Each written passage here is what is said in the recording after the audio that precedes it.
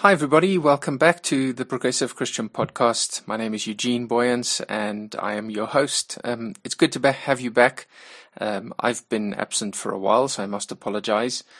But my life has been quite full. I've had quite a lot of inspiration, being able to be creative on several fronts in my life. But things have been busy. Not in a bad way. So I've been caught up, and unfortunately, it sort of sucked up a lot of the oxygen in my life and a lot of the energy. But I have been making notes and thinking about our conversation about the Progressive Christian Podcast. So I wanted to do this episode that I'm really excited about because, in terms of ideas and principles that could change the world, I really believe that the subject of this podcast is one of these things that if we adopt this in our popular conversation as sort of, part of our mainstream vocabulary, the world would be radically changed. And I don't say that lightly. I don't mean that arrogantly, but I think once we get into it, you'll understand why I say that. I think it challenges the way we talk about so many of the things we struggle to disagree on, whether it's politics or religion, philosophy, whatever it might be. It just helps us so much in the rules of engagement. And certainly at a time like this, I know in my own country, in South Africa, there's so much controversial going on at the moment that, there are sort of the popular narratives that polarize the conversation and just incite emotions and fear and insecurity. And I look at the United States and just the global trend, the way in which the conversation is being polarized once again. We absolutely desperately need principles that can help us find new ways to talk about these difficult conversations. And I genuinely believe that what we're going to talk about in this episode has drastically life-changing, world-changing possibilities. So I appreciate I've promised a lot, so let me jump right into it, and we'll get into it, and I'd love to get your feedback on this. So the subject of this episode is double standards. And, something that is just underneath the conversation we're having, something that we don't really talk about, that isn't framed. We don't have a handle on it, but it's assumed, is that we're trying to find a universal set of standards. We want to find absolutes that we can all agree on. And in reality, what actually happens is there are no absolutes that everybody is ever going to agree on. Well, I say ever, maybe it's possible in a couple of hundred years or thousands of years. I don't know, depending on what happens to artificial intelligence or, a sort of brain interface that we can just connect to each other and we can all, accelerate the way we communicate. Until then, we will have things that we disagree on. And, the term double standards refers to this idea that someone sets a high standard for other people, but they have a low standard for themselves, So it's this thing that if I take a break from work, it's because I really need to take a break. I'm tired. But if you take a break from work, well, you're just lazy, And that's the idea with double standards. And we look at that and we go, well, that's hypocritical. But the problem is this: what we don't say is that we think that the opposite of having double standards is having one standard, right? I mean, that seems intuitive, that instead of having two sets of standards, we need to be consistent. We need to be, apply the same set of standards to ourselves and also to other people. And then we want, these HR policies that tells us, look, you can have a half an hour break. But I mean, if we think about how we engage with other people and how we sort of make judgment calls on ourselves and also on others, the way we tend to do that is we have a set of standards within our own minds. So in my mind, I have certain exposure. I have a certain set of information. I am not all-knowing. And and I have a certain experience and philosophy that has developed over time. And that has definitely been shaped by my experience. How can my philosophy and my understanding of the world be independent of my own experience? But the problem is, I would have over time, this has been an evolution of principles and standards that I've developed over time, and it's still evolving as I apply it to myself. But if I take that set of standards that I have in my head, which is going to be completely unique, I mean, no one else will see the world exactly the way that I do. If I then go and apply it to someone else who sees the world differently, that's never going to work, because they've got a different perspective, firstly. Secondly, I have imperfect information about everybody else on the planet. I mean, the person I know the best, other than myself, would be my wife, then my son, and then it sort of starts circling out there. And even when it comes to family members, there is so much that I don't know about them and how they think and what motivates them and how they see things, that for me to make an accurate judgment call about others is actually such a flawed process. Are you with me? So when I look at myself, I don't even fully understand myself. I sometimes look at my own thinking and behavior and think, wow, I'm weird. How much more so then about the thinking of others? If I look at the behavior then of how other people behave, the appropriate thing to have is not one standard, but is actually inverted double standards. So are you with me? So rather than saying I'm going to set a high standard for other people and a low standard for myself, which no one likes that. We all agree that's a bad thing, right?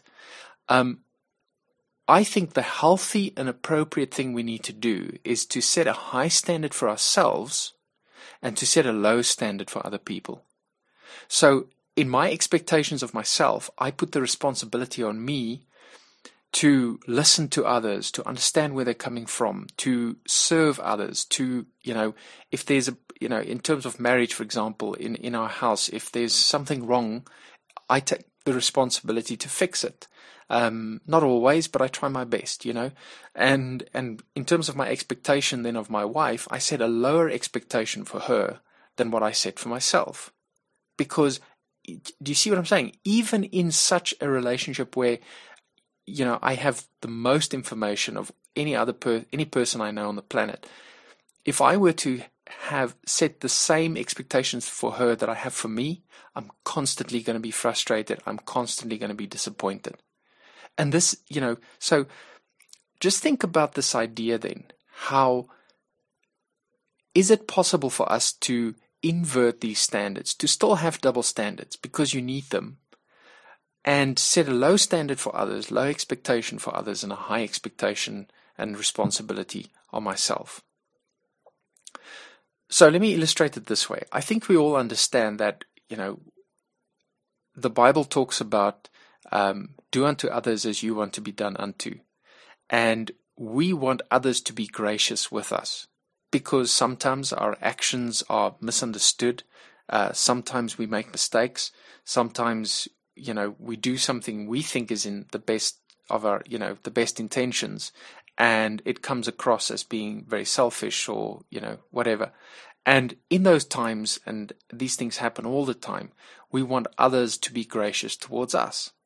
And that's exactly it, well, if we want others to be gracious towards us, we should do the same thing. We should be gracious towards them. And the only person that we can really sort of call to account, and we should be looking at critically, is ourselves. Now, again, in terms of scripture, we have this fantastic metaphor that Jesus gave us, speaking about, if you see a speck in your brother's eye, first remove the log in your own eye before you try and help your brother. And it's this idea that I'm constantly asking, if something bothers me, if someone does something that bothers me, if I first pause and ask the question, how does this speck reflect the log in my own eye? What is the log in my own eye that is creating an emotional reaction in me?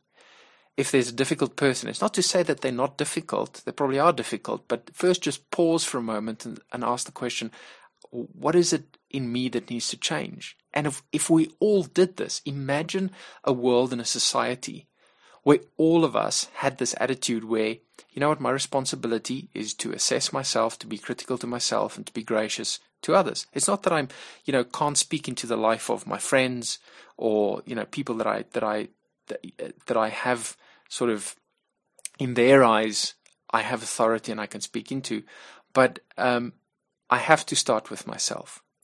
And if we create this world where we apply this principle of inverted double standards, I believe it will completely change the ball game. So the onus is on me to listen to other people before I make my own views, heard. And unfortunately, because we don't have this sort of culture where we all see the world this way and we understand that each of us has the responsibility to listen to the other, we have a culture where everybody's trying to shout down the other person, where, winning a debate or getting a point across is about speaking louder, being sharper. It really becomes a very negative and destructive sort of a spirit that I think conversations operate within, where we're constantly trying to beat the other person, and and I think that it's just counterproductive. It doesn't work. We become completely irrational.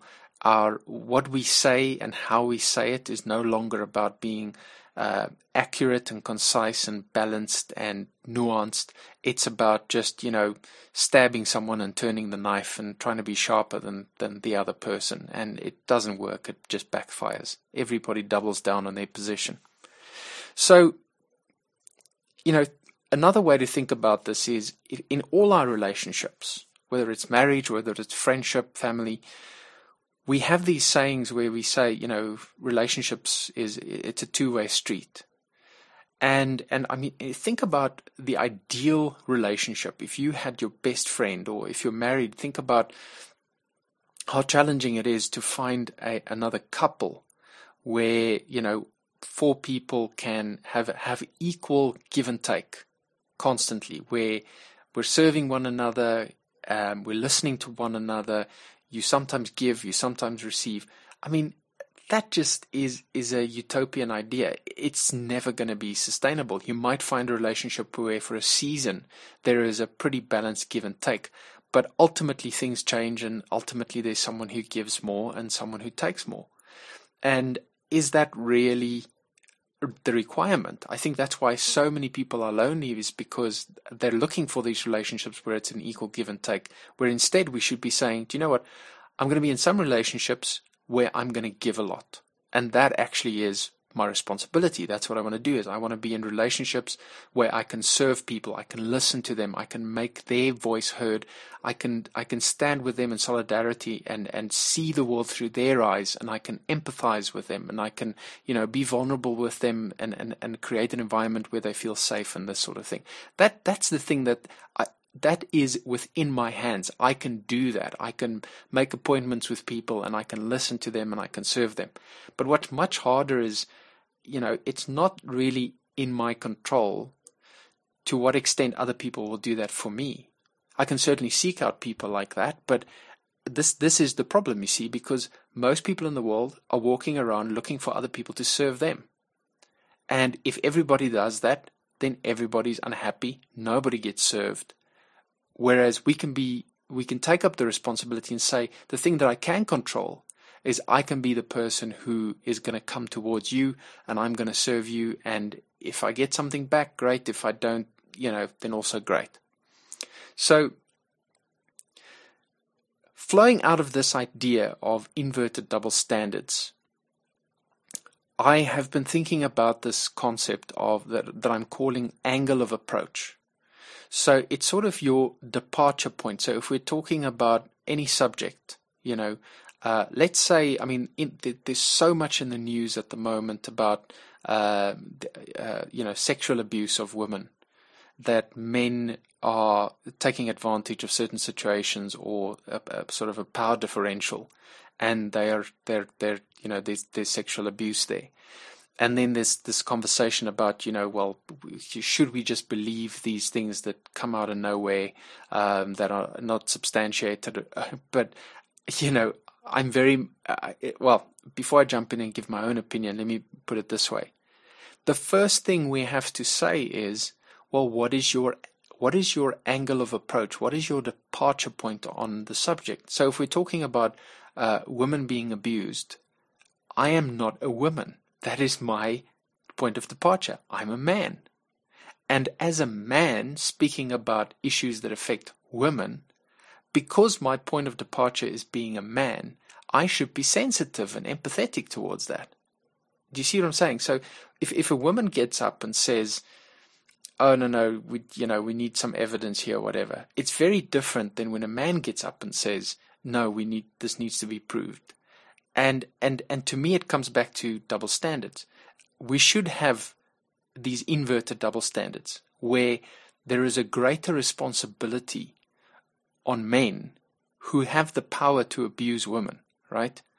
And we should have a lower standard for people who are potentially the victims.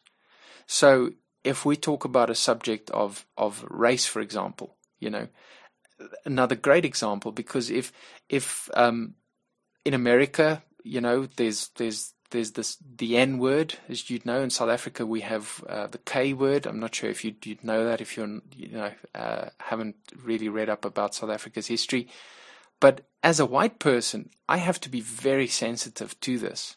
But then, we have this guy in South Africa called Steve Hofmeyr, who publicly defends the use of this word and says, it's absolutely fine, and, he motivates why there's not a problem with using it.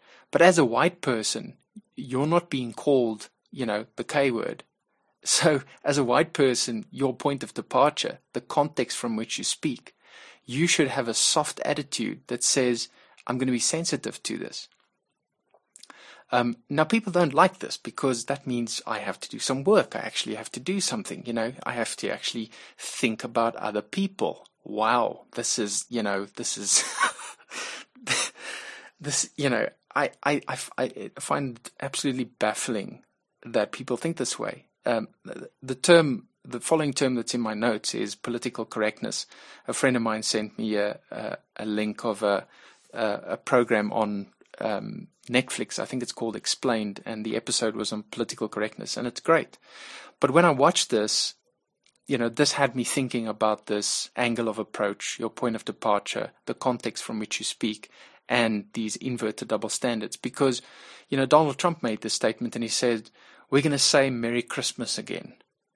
And, at the rallies, you have thousands of people cheering. And I just think to myself, okay, so let me get this straight. To some people, it is incredibly important to be able to say Merry Christmas rather than Happy Holidays because it's harder to say Happy Holidays, or they just don't want to be compassionate or create any space for any other culture or religion than their own. They just want to be able to say Merry Christmas, and this is important. I find that very difficult to relate to. Especially because Christmas is a pagan holiday. It's never been a Christian holiday. It's sort of co-opted into Christianity, So it's so ironic. But anyway, similar thing where people are saying, oh, this political correctness, you don't know what to say, what's safe anymore, and what to call certain races, or, what you're allowed to say. But this is the thing is, if you are not the person of color, then it really isn't that hard to just ask the question, in a sensitive way, and people pick up on the spirit you speak, and you say, can you tell me about your ethnic background? What is your culture? What language do you speak at home? And these are, I think, more sensitive ways to ask the question.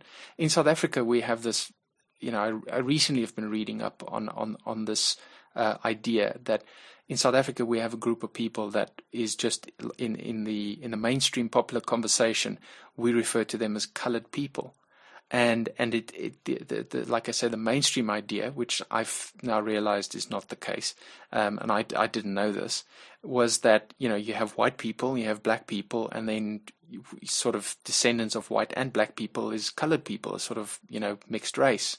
But that's not the case. The ethnic history of colored people, which, the whole term of colored people is now coming into question, is so much more complex and nuanced, where there's all sorts of cultures that we are now sort of, putting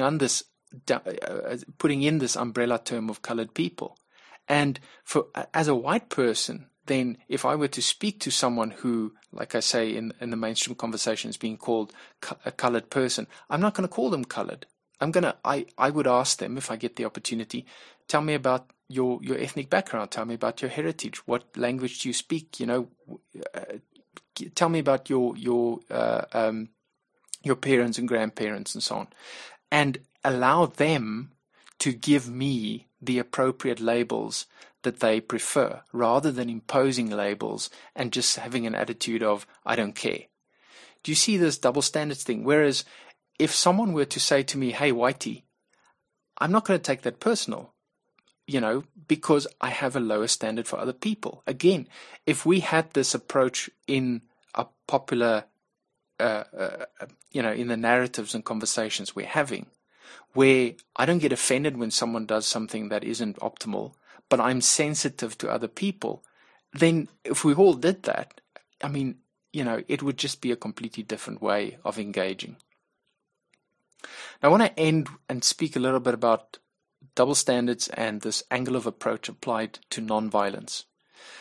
Nonviolence, to me, is such an amazing idea to read up on, especially Martin Luther King and some of his incredible talks and sermons that he's done. But when we think of nonviolence, when I think of nonviolence, perhaps because of my background and my upbringing, I think of people who are oppressed, who are abused, who take in a posture that says we won't retaliate in a violent way. And what I've come to realize is that actually there are two sides to this coin. That is one part of it, but the other part of it, which I think is much, much more important, that we're not addressing, we're not defining, we're not talking about in the popular conversation, is the areas where we have power. So as an oppressed person, you have people who have power and they're using it over you in a way that is abusive.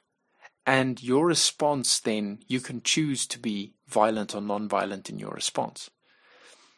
But the other side of the coin is, if I am someone who has power over someone else, how can I be non-violent? So let me put it this way. I think the best way to explain it is, if you think about a line manager as someone you work for, someone that you report to, that has tremendous social and economic power over you, then the question is, what would you expect of that person? And the first thing is, you would want them to listen to you. You would want your line manager to really have a sincere interest to what you have to say, to how you see things, to your perspective, to your point of view, to listen to your frustrations and your problems, and to really take it seriously in trying to help and empower you to overcome those things. I mean, how many managers are actually like that? It's a rare thing. But it's one thing to say, okay, I expect that of someone else. Well, the Bible says, do unto others as you want to be done unto. How are we focusing on the relationships and the spheres where we do have some power? And how are we listening to others who do not have any power over us? So it starts with listening, and then it takes, it's about understanding the other person's perspective, seeing the world through their eyes, and then making decisions about how you're going to use your power and your influence now that you've seen this perspective of someone else you have power over. I think all of us